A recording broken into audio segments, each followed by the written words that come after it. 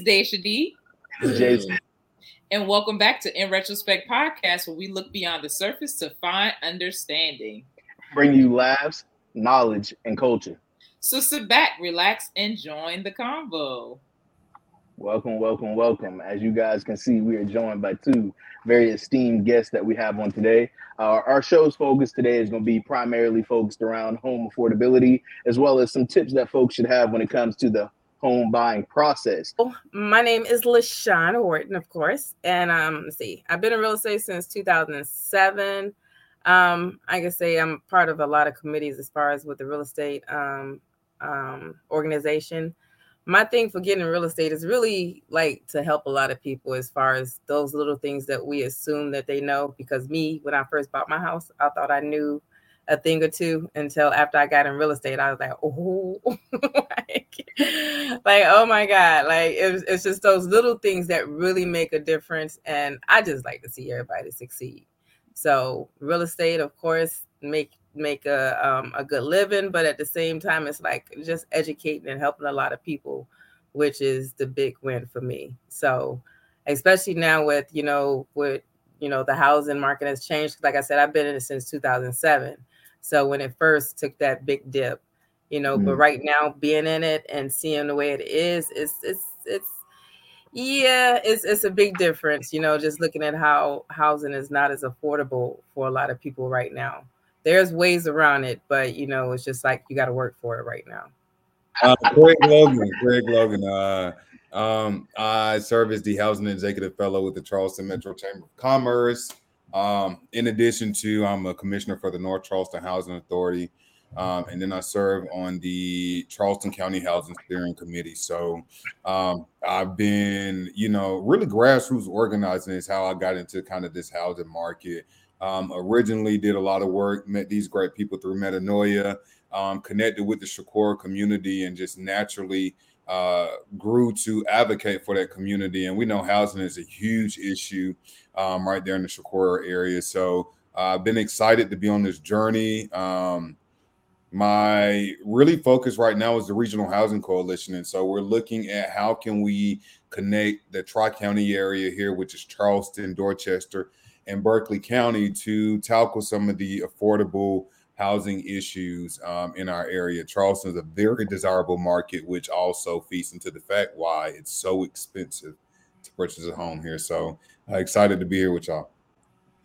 And we greatly appreciate you guys joining us today. Like I said, we have a wealth of knowledge that has joined the show today. So if you want to challenge them, you may challenge them at your own risk. I wouldn't advise for you to challenge anyone that is joining the show today, because you will learn a thing or two, and that is for sure.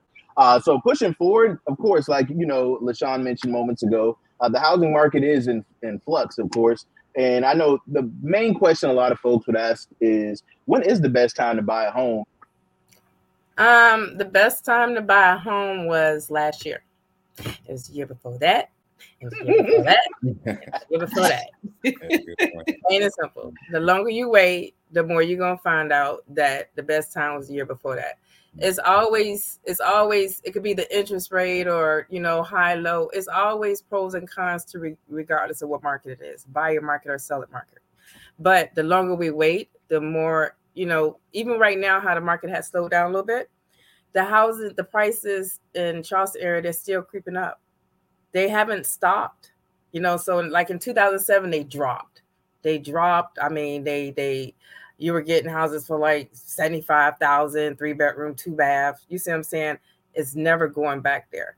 You see what I'm saying? But a lot of people just don't understand, like right now, because it's still a high demand and a lot of buyers are sitting there waiting on the interest rate to drop, to make so they can afford to buy the house, that all of a sudden you're going to have a big bum rush again. And I don't think that the government even know what to do with that right now, because they know that's what's going to happen. But it really is like, if you can buy now, I advise people to do whatever they need to do to get themselves together and to buy their home now. Do not wait. I mean, if you bought your house later on, look at how much equity a lot of people has in their house. Like, they're equity rich, they're house rich. Like, they have so much money in their house now, it's ridiculous. But that's what a lot of us could have been doing. But no, what you want to do? You want to pay the landlord. Yeah. And you want to make him equity rich. And while you're doing that, he's increasing the rent. And then at the same time, not even, maintaining the house properly, not maintaining the rental property. You see, now he's not even investing back into his property. Mm-hmm. You see what I'm saying? Like, it's just, we need to become homeowners, like, now. Period. I was going to say, sometimes it feels defeating, I guess, to even look at houses just to browse and see what's available, because everything is so expensive. Like, regardless of what the houses look like, they're expensive. And so it's hard to even get to a place where you can save for a home to begin with. Right. And so it's like just the cycle of, well, it's cheaper to stay and pay rent at an apartment than it is to buy a house. Like, how can you even get to that point where you're able to save for a home? Honestly, it's dependent on, when you go to a lender, he would pretty much qualify you on that, because it depends on your debt to income ratio, how much money you earn. Everybody's qualified on the credit score, like, all that makes a difference. So what worked for somebody may not work for you. So that's why I always send people to the lenders, to the loan officers, because at the same time, I don't want to tell people, yeah, you qualify for this, and the next thing you know, they done got an email about some new program they didn't even get a chance to notify us about, and now done disqualified you. Yeah. You see what I'm saying? So the lenders, they look at everything, even like the ones I work with, they'll look at everything and they'll tell you exactly what you need to do to get qualified. You don't even have to pay for somebody to repair your credit unless you just don't want to do it. Yeah. Yeah. I mean, and I think too, just to tap in on that, LaShawn brings some good points, and Daisha, I think you asked a really good question. But I always encourage people to connect with the realtor, but then also just do a bit of your homework, right? There are tons of opportunity out there with some awesome and great programs that will really kind of boost your effort for getting into a house, right? There are a lot of banks right now, their Community Reinvestment Act, every bank has one. And so a lot of those programs are focused on how can we get people into houses. And typically they're focused in on kind of that workforce market area. So that's people who might be earning anywhere from 60 to 120% of AMI. And AMI is the area median income. And so if we look at like the area median income in Charleston County right now, I think is right at about $70,000. And there are banks out there that say if you make less than $70,000, we will 100% finance your home. We will give you a down payment assistance. Like, they are pretty much rolling you into the house. So, between that, connecting with your realtor and allowing them to kind of navigate you into programs that they know, there are a lot of different options out there. Like, people think buying a house is just this massive, task that you have to face. But I always say, like, there are some really great programs out there that will help support people. Another great program that I've heard about beyond that is like connecting. I know here, like with Beyond Banks, which are like credit unions, and it's the one that I cannot think about. It's a national program started by Bank of America. LaShawn, help me out. Oh gosh, it'll come back. I'll think about it and I'll come back to it. But it's a really good program. The AMI, you said average median income. That's what it was. Area median income. Yeah. Is that something that's easy to access for wherever you live? Like, is there a site that we could go to figure that out? Because I'm not in Charleston. I'm in Atlanta. Yeah. And I know it's probably just as disrespectful. So. Yeah. So you can go to HUD, right? HUD.gov, and you can type in your location, your zip code. And for your zip code, it will give you that area median income for your zip code. And that's something. HUD is a federal site, so it regulates all across the United States. But that's an easy way to find out what that area median income is in any location that you're in. Okay. Right. Why? I'm just curious to know real quick. I know we did hit on it a little bit. Why have we become so conditioned just to, thinking, oh, I just can pay my rent. I'll be fine. I don't need a house. It's not as much responsibility. I'm fine where I'm at. But like LaShawn just mentioned moments ago, she said, every year you wait, the more muddle, the more best way I would say this is the more muddy the waters get. Right. That part. Yeah. I mean, Justin, I think like that's a good question, but I think like a lot of it is just a fear tactic, right? It's like I'm scared to even take the first step, which is to find out what do I need to qualify for a mortgage. And a lot of that also may go back into if you have never, like how we were raised, right? If our parents never owned a home, that could play into it, and then just thinking like with home ownership, the idea that if anything happens to your house, it's on you, right? Which is very true. But again, that's not the end all be all. So I think like it could be a lot of factors. People may be scared of credit, right? And they may know like I got some credit card debt, I got some different things here and there that I need to work on.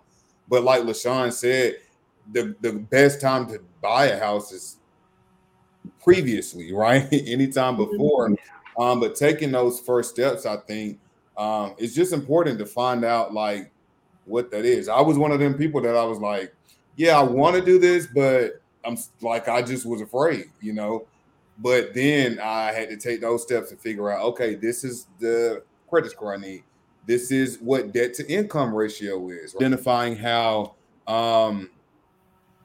debt to income ratio plays out, but beyond debt to income ratio, I think like just your credit report, like what's on your credit report, and it's always good to kind of have those things in the back of your mind. But I always say like take that first step. It's a lot of programs out there too that'll walk you through this stuff for free. Even if you don't want to reach out to a realtor, which is a great idea, there are a lot of home buying classes out there that will walk you through that process to more than anything, allow you to be knowledgeable about that process of buying a home. With the debt to income ratio, are they always going to take into account student loans? Talk to us, LaShawn. Well, we want to hope not, but right about now, yeah. We can say what it's going to be, but you don't want to plan people for what it's going to be until it actually is. Mm-hmm. So, unfortunately, yeah. And that's one of the things I was saying, like a lot of people would probably rethink their career choice if they knew when they got out of college that they now cannot become a homeowner. Mm-hmm. That's why they're not given too much education about this in school too. Because I'm pretty sure a lot of people would rethink that, because it's kind of sad how many people come and want to buy and can't because of that. But you got a lot of people. Expound on that just a little bit. So you're saying that student loans per se is going to hold people back. So what amount exactly would be like? Say for instance, let's start with an example of maybe $100,000 in debt student loan. If you got that right, and I know we did talk about the that versus what you're actually bringing in, and you're saying that's going to affect basically whether you're going to be able to qualify for that home. Right. It's because your debt. It's depending on how much debt you have, how much you bring it in, and how much you're actually paying. That makes a difference on how much you now have to pay a mortgage. Right. And so that's what they're basing that on. Right. And the student loans are a lot. Yeah. Okay. Right. Yeah, okay. So any big bill, any large car payment, any of that. That's why they tell people, don't buy anything, don't purchase anything, during the whole process, because then it changes your debt to income ratio. And a lot of people get qualified just barely sometimes. Mm-hmm. So when they make that move, then the next thing you know, of course, they're going to check everything again, like that last day or two of closing. And the next thing you know, you don't put all that money in, now you can't close. So, and you still have people doing it. They go buy a car, that just, I don't know. Because I have a lot of questions going through my mind, but if you were to provide like a snapshot cheat sheet of like, these are the 3 to 5 steps that you need to take if you're a first time home buyer before you even start looking at houses, like what would those steps be? I say the main one is that credit, like to get in front of a loan officer, because it's different when you get in front of a credit repair person. Of course, they'll help repair your credit, but everything does not need to be paid off when it comes to buying a house. because a lot of times people pay stuff off and it dropped their score down. So that lender would actually, the loan officer would actually look at everything and he would tell you, okay, this is what you need to do. Don't touch this, and do this and do that. It's really on a case by case basis. But the first thing you must do is get in front of a mortgage loan officer, mortgage broker, and let them look at your credit report. If that mortgage broker is not willing to help you and he want to send you to a credit repair person, go to somebody else. And that's not who you want to use, because you want to use somebody that's going to work with you, because a lot of them do. But if they only want to work with you when you qualify, that's not who you want to work with. Just plain and simple. So that's first step. Go to them, and because then that way they'll let you know, okay, if you do this, you'll be ready in 6 months. And if you do that, then you'll be qualified for a house at 350 or no more than 300. Then you can start looking and see if it's even worth it. Okay, this is what houses at 300, 350. But it helps prepare you. But that's number one. Because then after that, it's just once you get that, because once you go through him and do everything what you say, then you pre-qualified, and then you're pre-approved once you actually send the documents. And you can't put an offer on a house till you actually have a pre-approval letter so that everything is confirmed that it is what it is. Yeah. I wanted to, if it's okay, jump back to one of the things that I think LaShawn started out with was kind of, how did the market kind of get where it's at? Well, she was talking about, where the market is, and you asked Justin, when's the best time to buy it? But I think it's a good idea for people to really understand how we got to where we are now. And LaShawn mentioned, back in 2007 when prices dropped and everybody was snatching up homes for $75,000. Of course, we were in a recession then, right? And that created an opportunity for that to happen. But as we came out of that recession, and people continued to buy homes, home builders were not building homes at the rate that people were buying, right? And so now you go into this phase to where there's a supply and demand issue. You're having the supply, which is high, but the demand is not out there, right? And that trajectory continued. And I think right now across the United States, nationally, we're about 5 million homes short. And I know, and I always talk about Charleston County, but that's why I do a lot of my research. But, Charleston's so unique because even when the national rates or for homes may go left, Charleston's going to go right because Charleston's a desirable location. During the pandemic, people from the north and people from the west flocked to Charleston and to southern states. A lot of them had those remote jobs. So they came in, they were able to purchase homes, cash offer, or $50,000 higher than the asking price. And it left, those people who should be able to buy those kind of middle-class houses, it left them in a frenzy. And so now with the state that we're in right now within our area, and I think this also reflects kind of national numbers as well, is that because there is a shortage of housing, there's a competition for whatever housing is available. And this not only applies to housing, but that applies to the rental market as well. So if you have a person who would be looking for a luxury home and they could not find that luxury home, naturally, they're going to buy whatever their money can afford and whatever they feel comfortable with, which is going to be a step down. Well, imagine if everybody took that step down and they bought in the lower bracket next to them.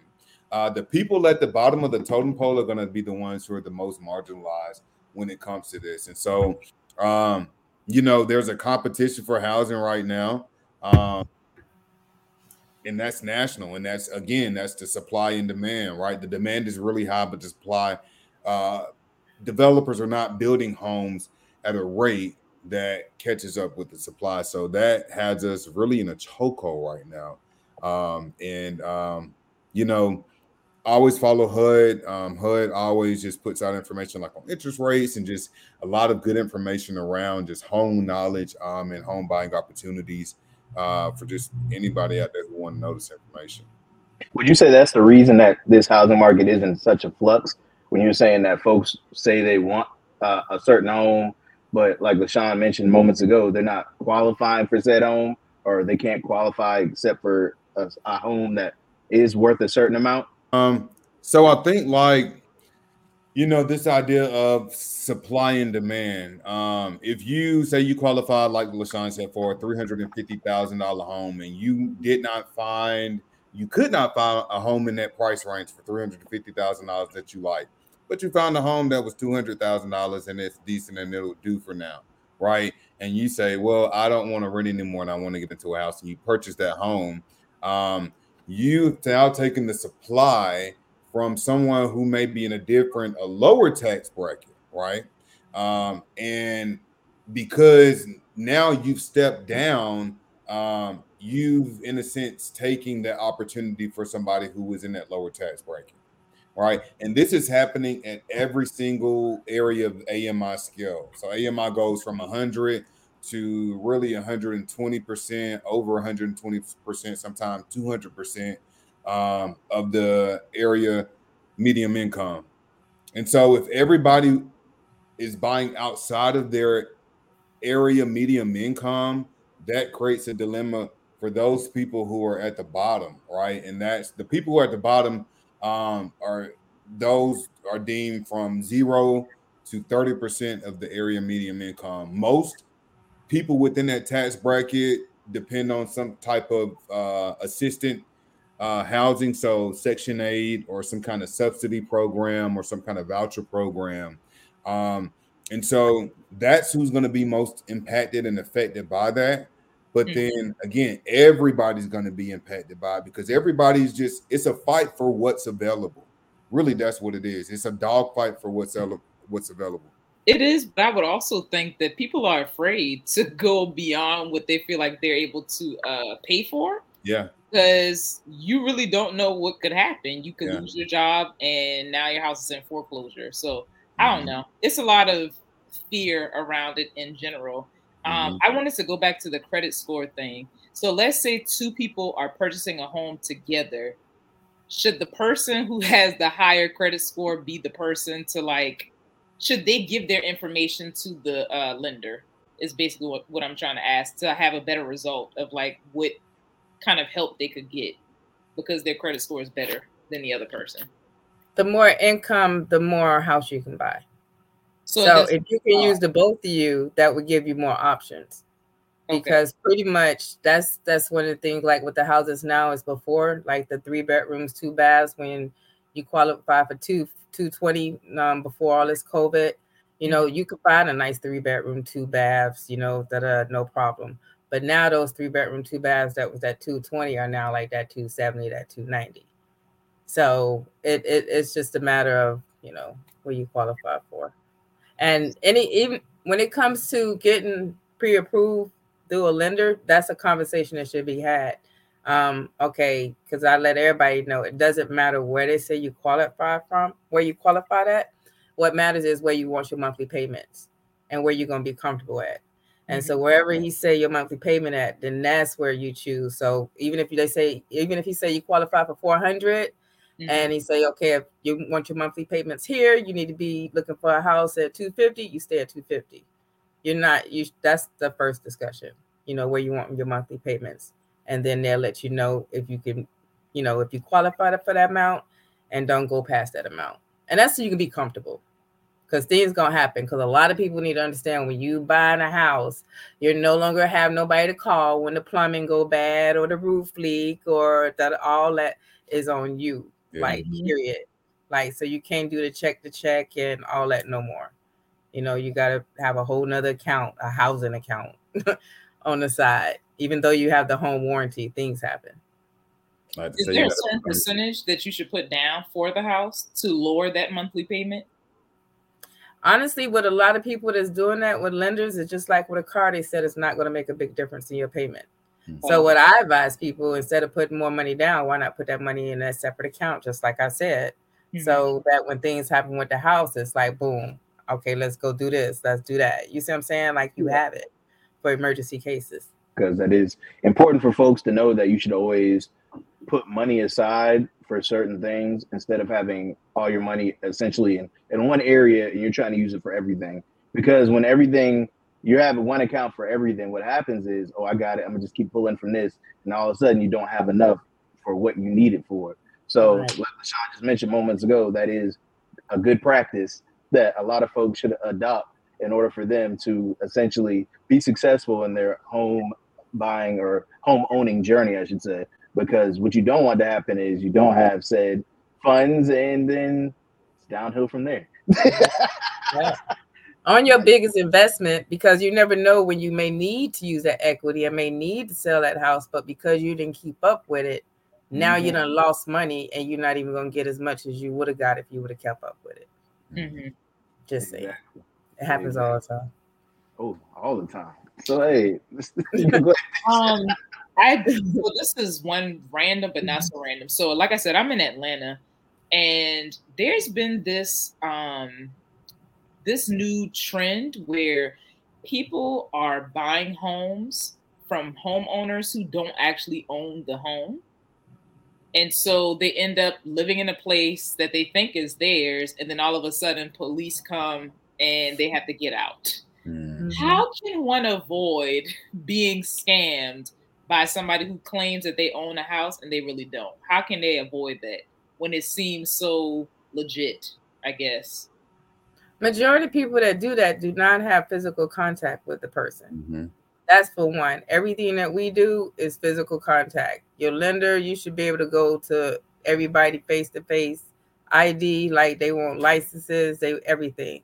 So like that's pretty much what it is. People getting so comfortable with technology and want to do everything just sitting at home, and they just making it easy for scammers at the same time.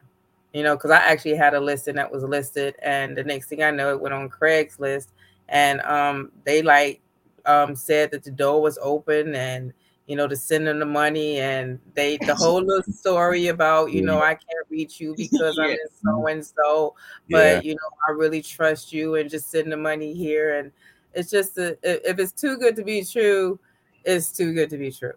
It's just plain simple. So we've been Jam's been going on for a long time. So I didn't know that was a thing until I. Oh man, Girl, yes. It's been going on. That's why, like that. I understand technology makes things easy for us, but come on now, we can't be lazy with it. Yeah, we still gotta get up, look at IDs, all that. But a lot of people are losing money off that big time, relocating here and being scammed like that, losing all they had. So yeah. Yeah, I was gonna say too as well. Like, if you're buying a house, that's something that you're gonna want to do in person anyway, right? You not gonna want to have those major transactions happen over a computer or just send this to this address in the mail, or send this money order to this address in the mail, and then we'll send such and such. Like LaShawn said, if it feels too good to be true, it probably is too good to be true, especially when you're in the home buying process. I think like renting, I could see that happening a little easier for like rental units, but like purchasing a house, that's just something that I would want to be in person, have that experience anyway. So I think kind of sticking with those guns on it, making sure you have attorneys involved, which they have to be involved anyway. Right. So like that. Make sure they're legit too. Don't call yourself getting an attorney that someone told you is so good. Go down there for yourself, get on them phones, and please, I remind everyone every time, please read what you are signing. Folks do not read and are quick to sign. And then what happens is, if you didn't think it was what you thought it was, now you ready to argue with everybody that was involved with the process, even though you were given the papers to read and you signed it. Now there's an issue. No, please read what you signed. My goodness. And 9 times out of 10, when you're qualified through one loan officer, your mortgage broker, you can get qualified through another. And that's the other thing that people don't understand. Like, a lot of people think once they get qualified, like they're stuck with that person. No, you're not. You're not stuck with them. Even if they start your loan, I switch people over in the middle of the loan when the loan officer is not doing what they're supposed to do, and the loan still gets closed. So that's why they give people 14 days to shop. Like, sometimes you read 24 a little bit more. Don't go by that, because it's like a system they use, a scoring system they use. And majority of them use the same scoring system, but some of them don't. And that's when you have that little extra ones, and it start hitting your report as more inquiries. But they give you 14 days to shop for a loan officer for that reason, so you can see what different programs are available for you and who works for you too. If you ain't filling them, you ain't got to work with them. Like, it's no. Like, even it's the same thing with agents too. If you ain't filling them, you ain't got to work for them. I don't care what document you sign. Like, it's in the documents. You can fire your people if they're not doing right. Is there a certain like salary goal that one should reach before they even start looking? Because they may not. Okay. That's speak to the loan officer, because like I said, it's a case by case basis. Everybody bills are different. Everybody is differently. So that's why that's the other thing. Like, when people stop talking to other people about them buying houses, that's another thing, because people talk other people out of buying a house because they can't or whatever reason. But like, I always tell people when they come to me, I'm like, keep it to yourself. On closing day, if you want to, let's post it on social media on closing day. But before then, keep it to yourself, because you think that everybody means the best for you, but you'd be surprised. And I hear it all the time, and it's usually the people that's closest to them. Like, so just go out there and do your thing, but don't go announce it to everybody, because then they're going to tell you their horror stories. And a lot of times they don't even be telling the truth. I done heard plenty of stuff about how much some so-and-so paid for a house, and go look it up and what they So that's the other thing. Like, people need to go ahead and focus on that goal and make it a goal for themselves, or their immediate family, husband and wife or whatever. But don't go tell everybody, because that's where a lot of that fear coming from too. Looking at the news media, they're not talking. Like, each community is different. Charleston, Dorchester, everything different. Like, my daughter just bought a house in Columbia, and that's the other thing. Location, you pay more for where you want to stay at. Because she just bought a brand new house just last week, 3 bedrooms, 2 baths, like almost 2,000 square feet. They gave $15,000 incentives. You see what I'm saying? Like, and hers a VA loan, so she didn't put no money down. But they gave so much money back where, be real, end up paying off a car payment because she has some extra money. But people don't understand that all that is going on. But again, it's depending on where you want to stay at. Florence, Orangeburg, it's a lot of new communities that's going up with some beautiful, affordable houses. But you want to stay in Charleston, you got to pay for Charleston. Yeah. Yeah, you got to pay for it. Key Island is the richest place in the state. Yeah, all them islands, every place, they provide things that other places don't provide. So location. So how badly do you want a house? That's true. Yeah. I don't know. Everybody moving to Atlanta, or was moving to Atlanta. I don't know what the case is now. I haven't looked at any statistics on that, but I know a lot of people trying to say you get more bang for your buck allegedly in Atlanta. I think a lot of people who I've met that bought houses here, they typically buy it if it's in Atlanta on the south side or on the outskirts of Atlanta, not necessarily like in the city. Like, I would love to live in Sandy Springs in a house, but realistically speaking, I don't think I have Sandy Springs money right now. Yeah. Yeah. Right. I mean, that's important. Yeah, that's a good part. Now, I was going to say that's a good part to know, like, that location area. But I also say this, like, I'm a huge advocate for redevelopment. So if you ever have an opportunity to get a property that may not look the best right now, and if you can get that property, and to prelude that, if you ever are in like a community that may not be the best, but you see new development going up, guess what? Other new development is soon to come with that. And so that's a great opportunity to get a house at a very low cost, put money into it, and accrue tons of equity really quick and be on the earlier part of that flip side, right? So like, I think this was something that was going on social media one time. Like, it was a question, would you buy a house like in a not so good neighborhood? Absolutely.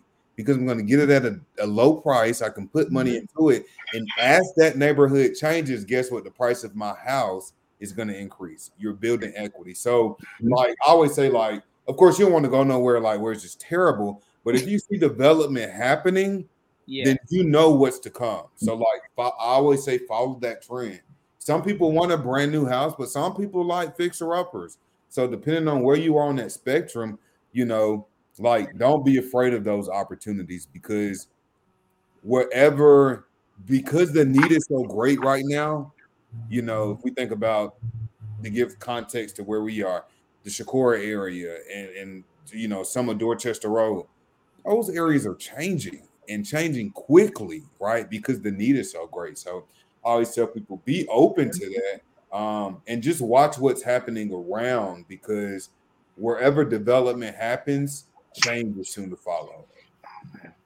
I will also say too, like a lot of the problems that I noticed, a lot of folks I've spoken to is that the problem that folks have is that we don't create, like, say for instance, a 5 or 10 year plan of ideally of what we would want in the future to come. We always think, there's a lot of folks that think in the now per se. So like Craig mentioned moments ago, that just triggered in my mind. It's like, what a lot of folks don't realize, you could possibly find property that's, say for instance, cheap, or a home that is a fixer upper, and all of a sudden, in these grand plans that are somewhere that most cities have, there's going to be a school that's going to be built somewhere near that said so fixer upper. That's going to probably be one of the, possibly a pristine school. And all of a sudden, the value of that home shoots through the roof. There's a lot of different, like, you know, variables that comes into play, that comes with certain research that needs to be done for certain areas that you do want to buy that home. Because I know we did mention, like, say said area may be an alleged bad area now. Who's to say that's going to be a bad area in the next 4 to 5 years,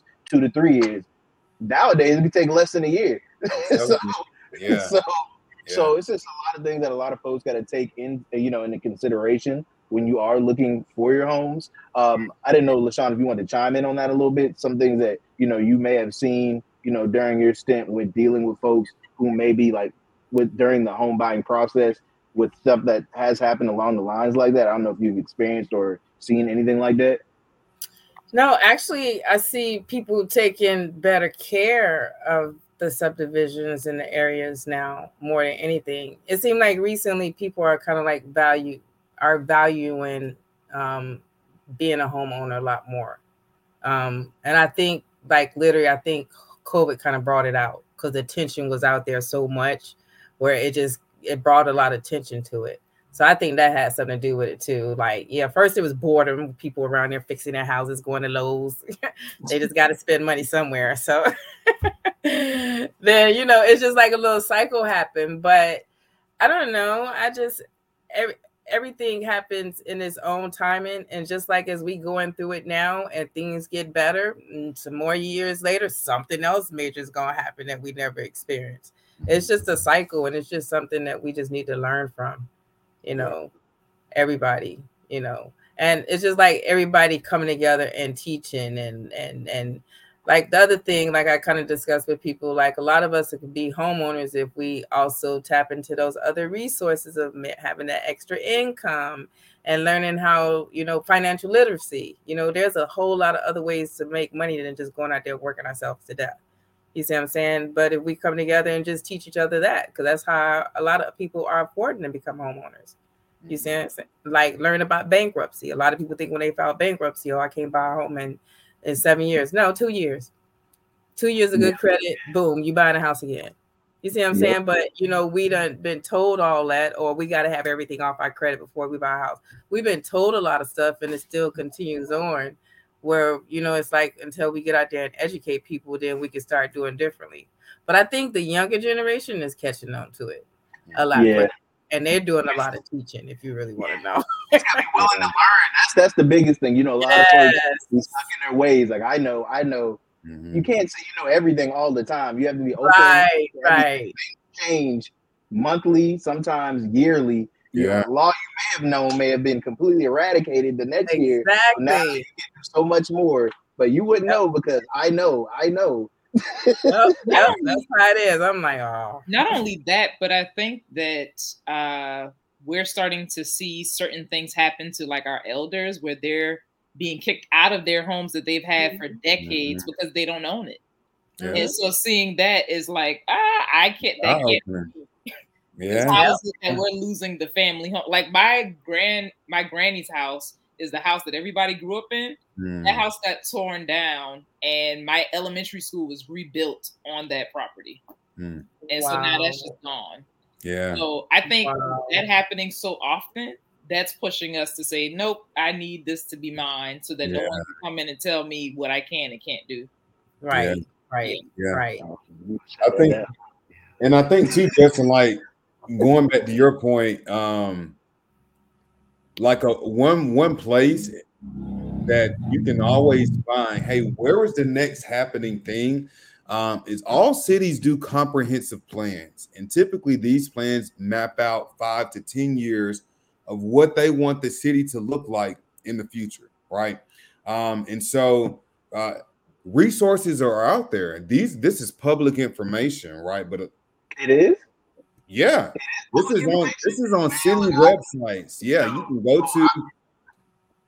go to Goose Creek, go to Atlanta, go to Sandy Springs, type in comprehensive plan, and these are things that are on like county and city websites, but they map out where the development is going to happen. So when you look at it and be like, man, that changed so quick. Like you said, Justin, no, it ain't quick. It's been mapped out, but now it's just happening. Now it's just kind of turning over. But yeah, public information, man. But again, until we just don't know. You only know what you know, Exactly. but just all free game really is free game.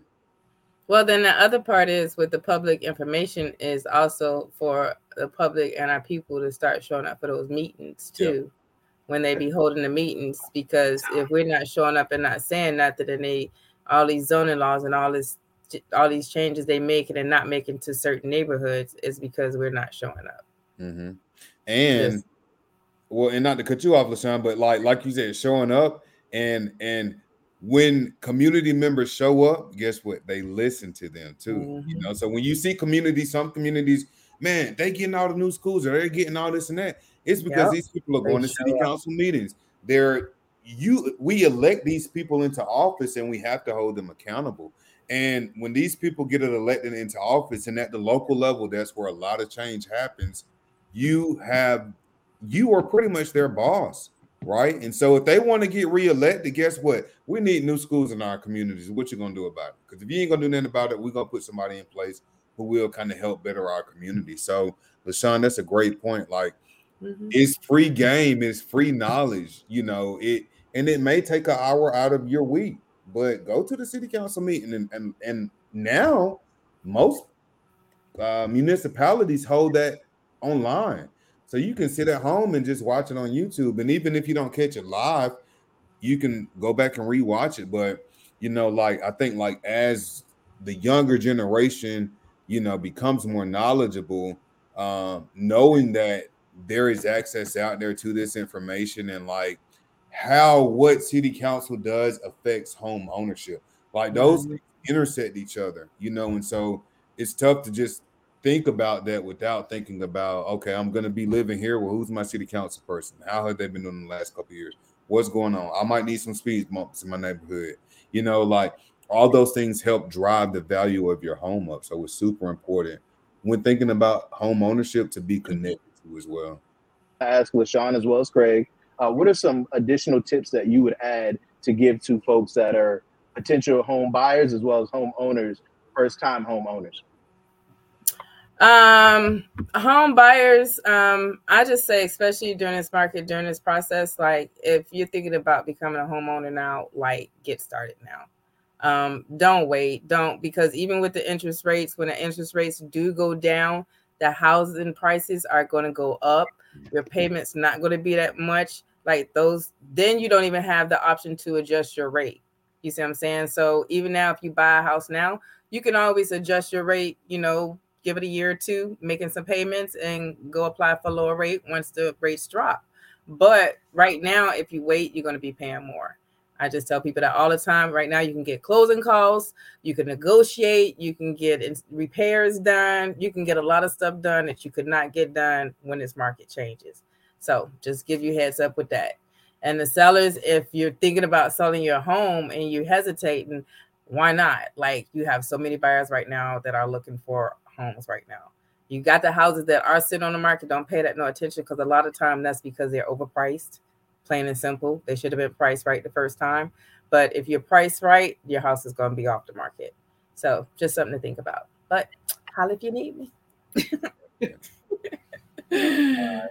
And so I think for me, you know, like LaShawn does an awesome job, and she's skilled so much in like the area of being a realtor and purchasing a home and or selling a home. And I think, you know, the work that I've been doing has really been looking to identify ways to build more affordable housing, right? And we talk about affordability. You know, if you're fresh out of college and you're making $35,000 a year, you may not qualify for a $400,000 home. You may only qualify realistically for 125, 130, $40,000 home. But if those homes aren't out there, it's going to be tough to get into a home, and then you're going to have to rent, you know, and it's like I could be spending $1,400 in rent. I could be spending that in a mortgage. So a lot of the line of work that I've been in now is just looking at ways to remove the barriers and roadblocks for developers to build those affordable housing, right? And the number one thing with building affordable housing is funding, because if you're building an affordable home, that means at some point you're not making the potential that you can on that home, right? So how can governments get into a way that they can incentivize or they can provide some additional funding to developers to say, hey, if I give you $1 million, I need you to build 20 or 30 affordable homes for first-time home buyers. And so, yeah, so I've been really advocating for that in our area and in our community. I'm going to put a plug in, but if you are in the Charleston metro region, the Regional Housing Coalition is a coalition that we advocate for attainable and affordable housing, regardless of neighborhood or individual characteristics. And so we're just looking to make sure that it's equitable, right? That, you know, everybody has an opportunity to be a homeowner, to build generational wealth, to build equity. Because to be honest, which is not, it's not an equitable game right now. And so if you are here locally, contact me, reach out to me. And if you're not here locally, still reach out. You know, pretty sure there's a lot of information we could share. But yeah, so when I need us young, motivated, consistent people to join in, because our voices matter. And when we connect as a unit, you know, we can make a larger impact. So yeah, I appreciate that. Most certainly, and we appreciate y'all for coming, of course. Daisha, any comments? No, I learned a lot. I'm going to try to remember to tag those websites that y'all brought up in the comments, or not the comment section, the description box below. The lesson I learned tonight was agency. Know that you have agency for yourself to advocate for yourself, but also do your own research. And switch whenever you feel. Yeah, that part. That's a good point. A lot of people be miserable. I'm like, you don't gotta be, but I can't tell them that. But thank you, LaShawn and Craig, for joining us. I have been Daisha D. And I've been Jason. And join us every other Friday at noon. And always remember to like, comment, and subscribe.